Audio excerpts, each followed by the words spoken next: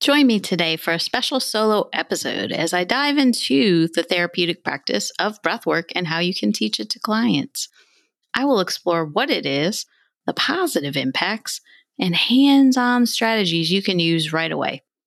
Stay tuned and embark on a breathwork adventure that can truly help you uplevel your therapy practice and create better outcomes for your clients on today's episode of the Holistic Counseling Podcast.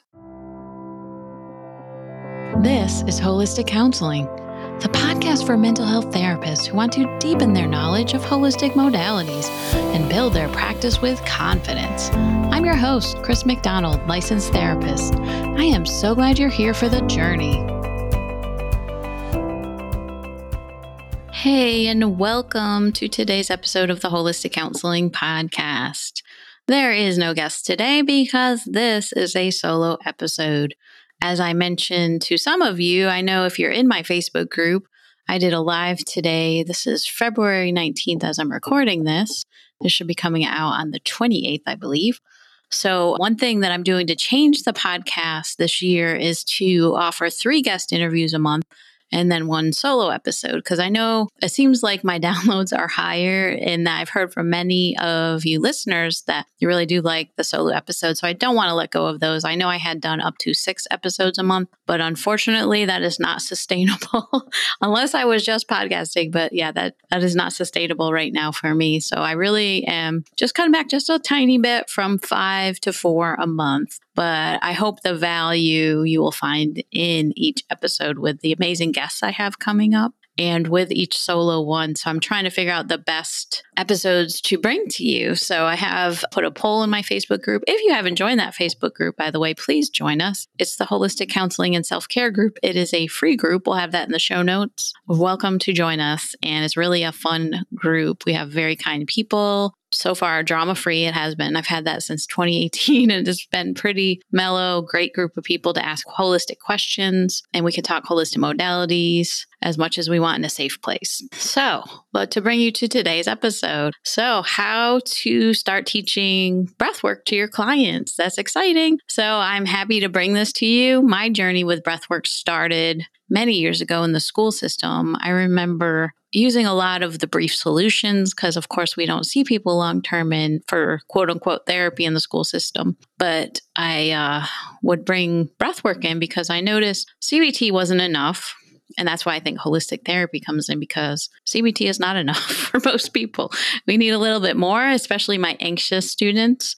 So I started teaching breathwork, and with amazing results. I remember this one teacher, 4th grade girl, was like, I don't know what you're doing, but it's made such a difference. And that this girl was unfocused, had such a difficult time getting her work done. And of course, it wasn't perfect. It's not a panacea to solve all problems, but it did really help her to do better in school and to get her grades up because she could focus, because she was able to control her anxiety more. And that's one of the benefits, is that agency gives clients a sense of control because it's something that they can do and they can put this into place daily. Today, I'm going to go over ways to get started, talk more about the benefits, help you understand a few techniques to get started.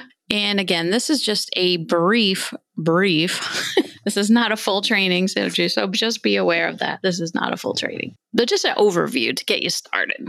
As always, you need to build your scope of competence with any holistic modalities, so make sure you always get the most training you can afford. And I'll talk more about my Art of Breathwork course too, and give you a little bit more details on that. So let's start from the very beginning, a very good place to start if you like Sound of Music.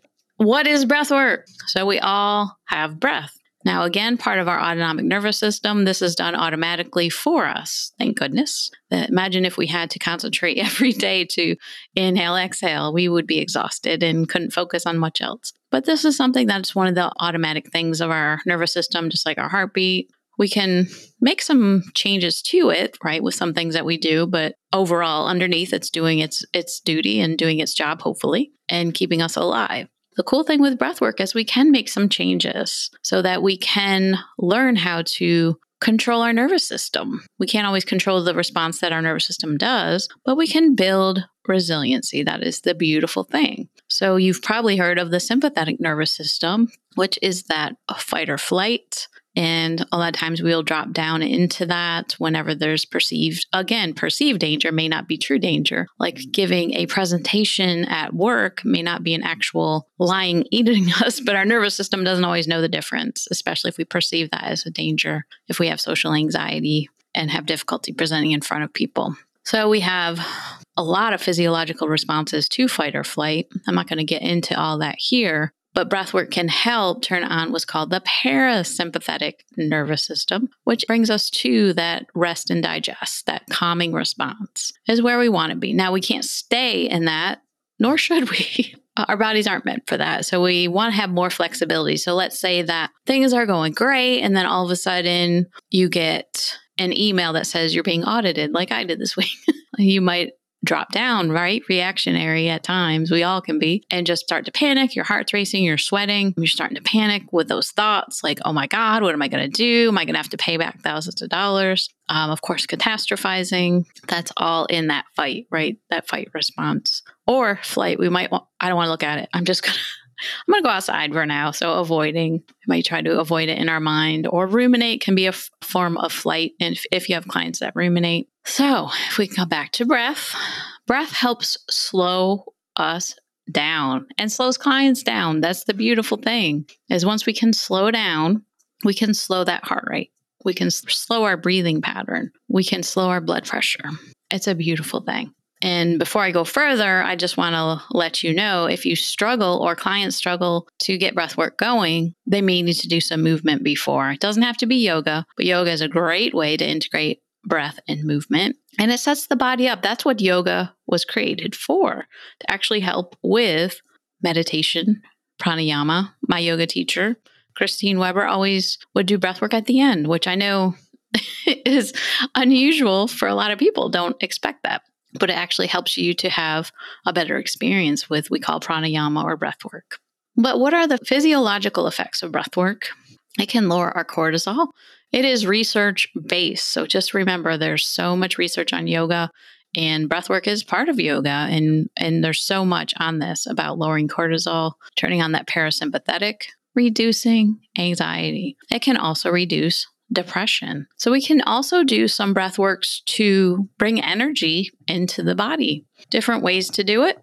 We won't get into that today, but just know if you have clients who are more in the freeze state, if they're really struggling with depression, there are ways to work with the body to help get them out of that. So to give them a little more energy. But let me start with the first step. What do we do? So let's say that in your head, you're like, oh, I want to try breath work with clients, but I'm a little anxious. It just seems like a little scary to do. I've never done this before. And of course, anytime we do something new, it can be a little scary.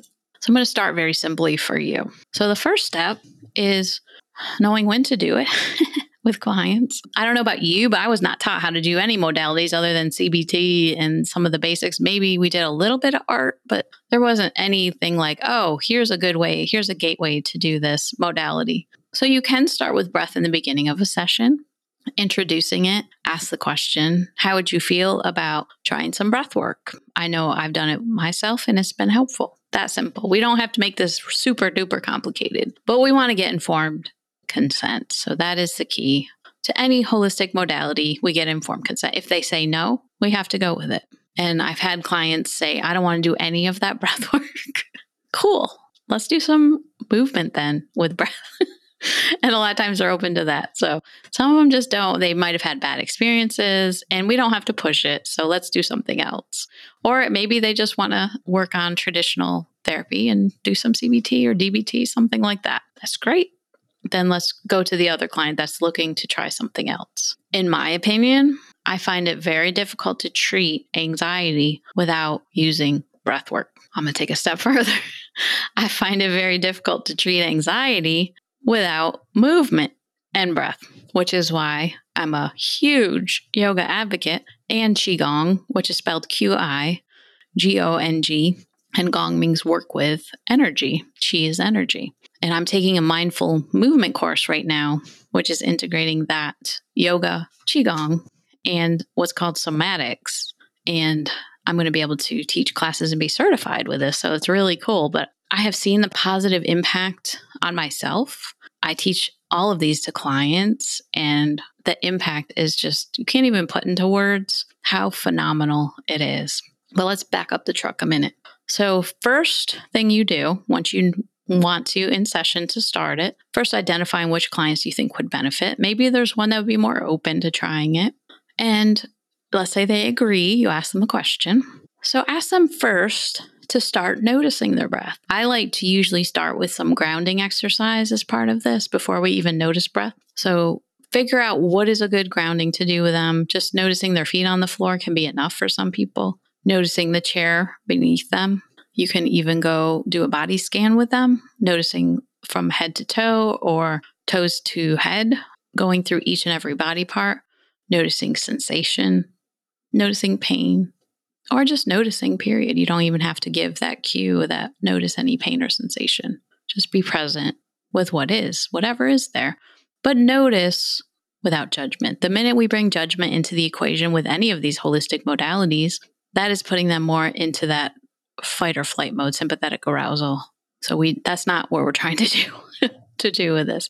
Now, some clients, especially those that are anxious, may be anxious about doing breath work. Might be new for them.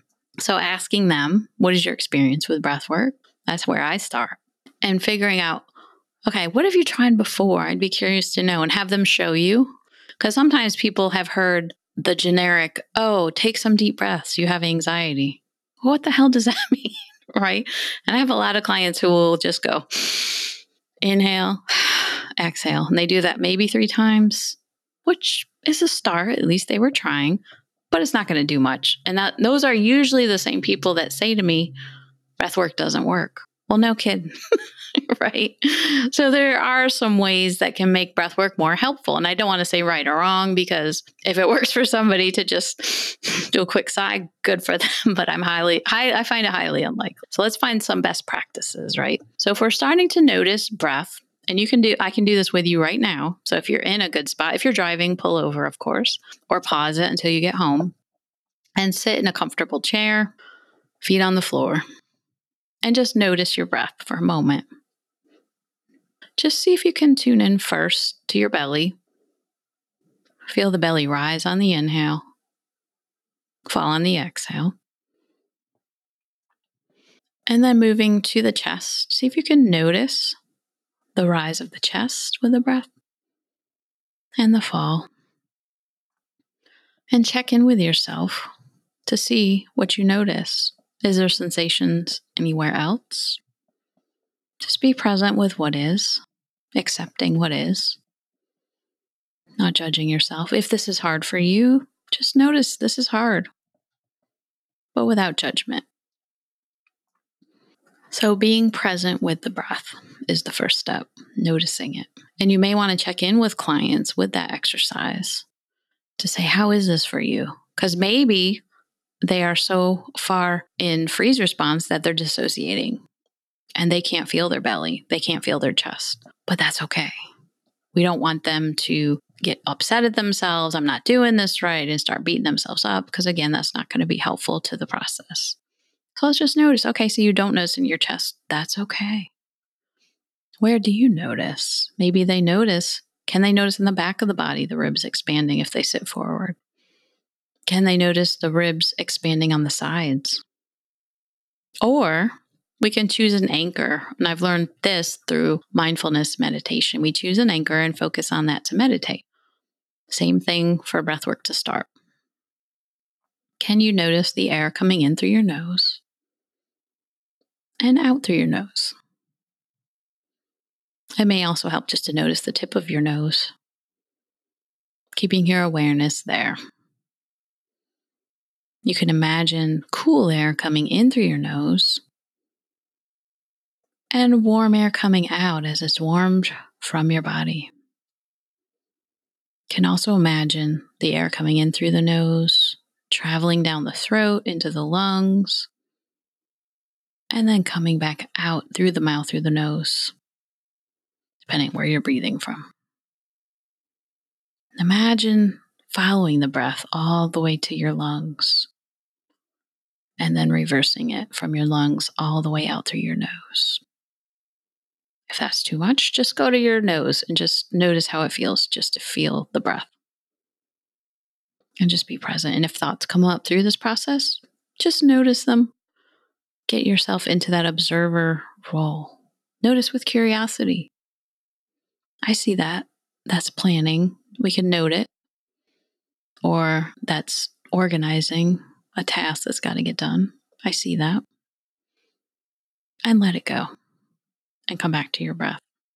And you may have to do that over and over and over. It's okay. But noticing, and again, allowing thoughts to come up, that's part of mindfulness meditation. But this doesn't even have to be meditation. This can be just noticing.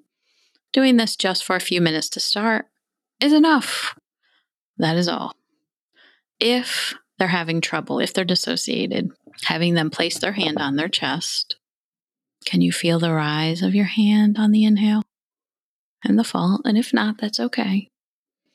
Or on their belly, if they're comfortable touching themselves, because we want to keep this trauma informed. And just see if they notice. Sometimes those cues of touching can be helpful. You can also have them lay down if you're comfortable having them do that on the floor, on a yoga mat. Put an object on their belly or chest just to notice the rise and fall. With kids, you can put a stuffed animal or something cute and fun. Adults don't mind that stuff either, really. It depends on your client. So step 1, noticing breath is a great start. Integrating it with groundedness, I feel, is so helpful. You can also do the grounded of arriving, just noticing, arriving, looking around the room slowly from left to right, seeing objects, shapes, and colors. So if you're on telehealth, they can look around their room, and then they can look at what's behind you on telehealth. And you can ask for permission to do the same in their space to ground. Great way to arrive. So once we start the noticing, let's say you meet with a client again, I just want to say a cautionary tale about 478.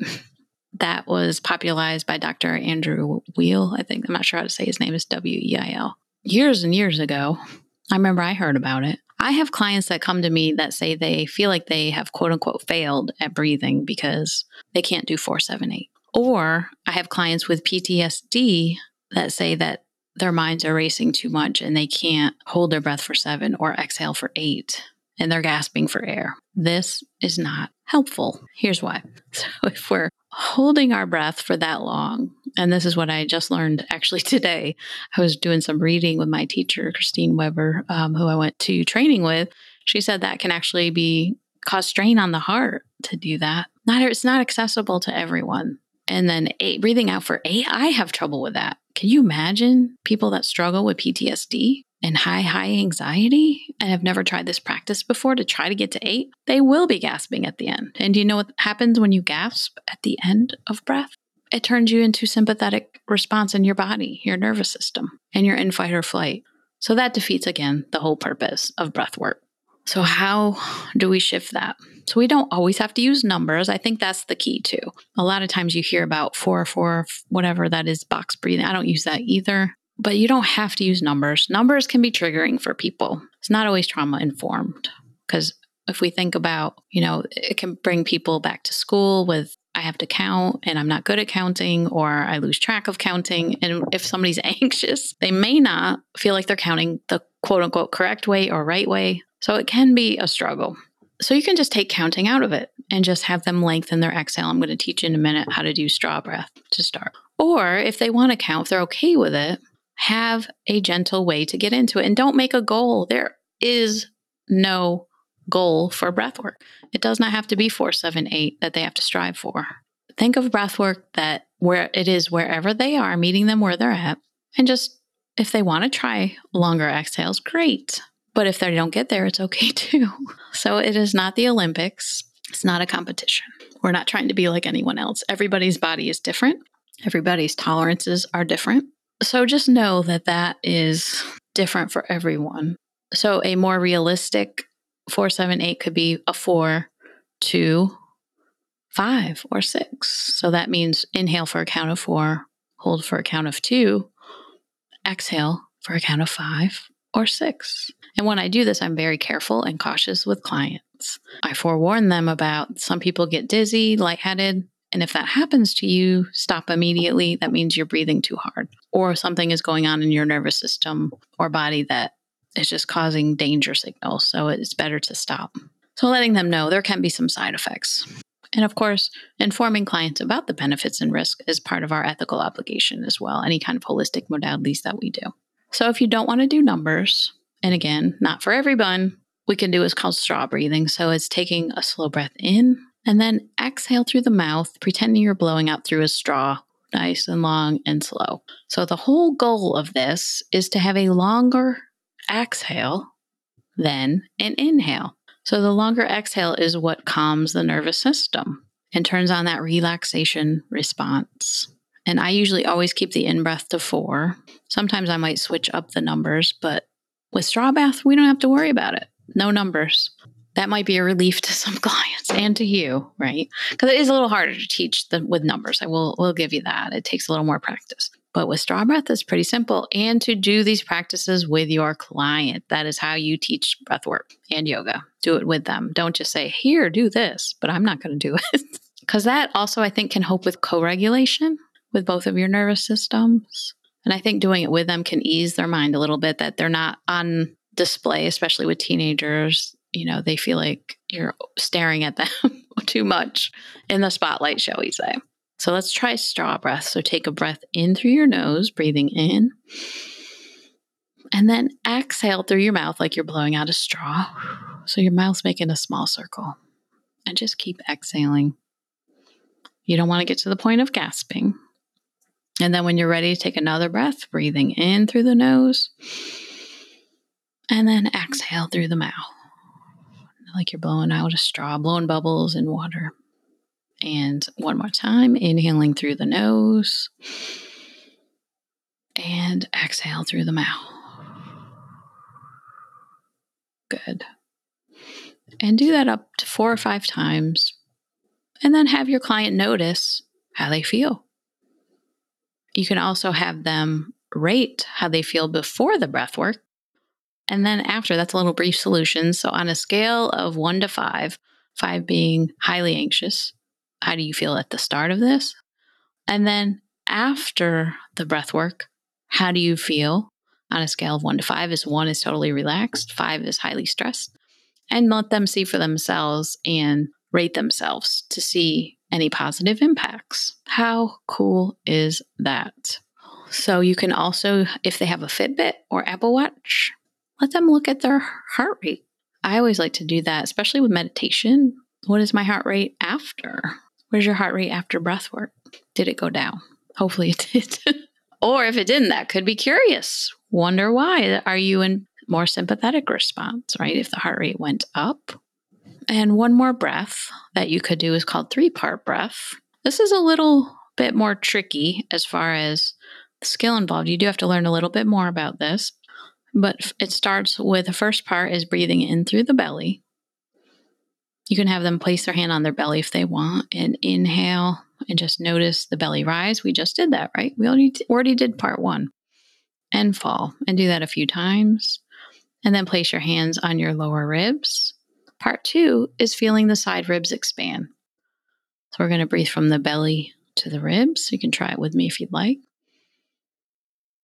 And then exhale. So we're not counting, we're not holding, we're not retaining at the end of the inhale or exhale. And try that again. Breathing in from the belly to the ribs. And then exhale. And this really helps with tuning into the body, that interoception, noticing what's going on in the body, building that connection. And then the third part is breathing all the way into the chest. So you can have them place their hands underneath the collarbone. And this can be challenging for some people. So maybe breathing to the ribs is enough. Remember personalizing this, individualizing it. But if they want to try, so go ahead and breathe from the belly to the ribs to the chest. So you should feel the chest rise a little bit and then exhale. So let's try it. Take a breath in through your belly, ribs all the way to the chest. Big old breath, and then exhale. And this time I want you to imagine as you breathe in, it's like you're breathing in a wave on the ocean. So the wave comes to shore on the inhale. And then on the exhale, it goes back. Inhale, the wave on the shore. Exhale, the wave goes back. Inhale, the wave on the shore. Exhale, the wave goes back. And then just allow your breath to go back to its natural rhythm. So every time you teach a breath work and change breath, give them a break. You don't want to do this for too long. I usually do about 4 or 5 times. You can kind of feel your way through it. If they want to do a little longer, that's okay. But what we don't want to do is over breathe and do it too long.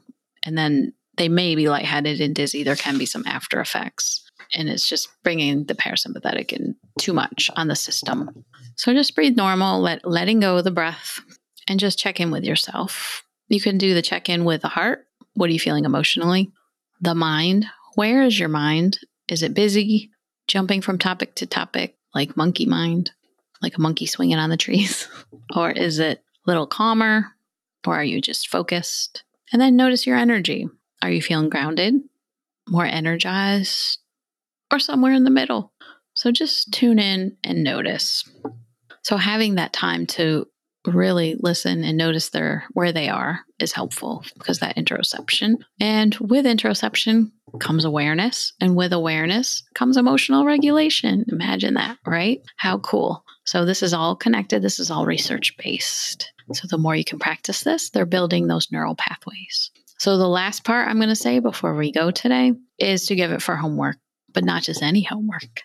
This is a preventative practice. So they need to practice daily. Help them figure out a time, put it in their calendar, whatever they need to do to remember, and to find a time to practice 4 or 5 times. As a safety mechanism, making sure that they're not doing it 100 times, because we can overbreathe, we can overdo this, and making sure to time it, right? Even if they want to just do 5 minutes, sometimes that can be a little more helpful to regulate it. I hope this was helpful for you. I'd love to hear from you and how this goes for you. You can always email me at chris@holisticcounselingpodcast.com.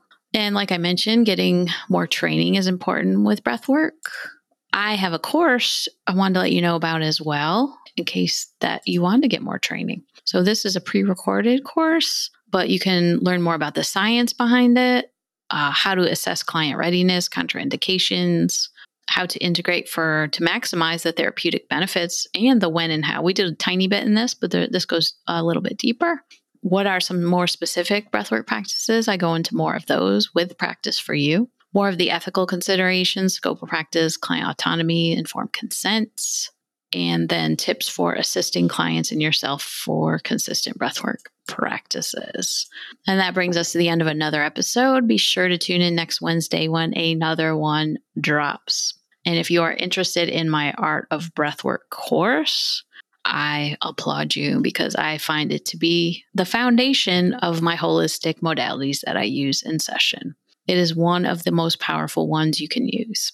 And with this recording, you will get some handouts as well. So that's the bonus for you. And you can earn 1.5 CE hours for NBCC. And now this is available for $65. Go to hcpodcast.org/breathwork course. That's hcpodcast.org/breathwork course. That'll be in the show notes too. And once again, this is Chris McDonald sending each one of you much light and love. Till next time, take care.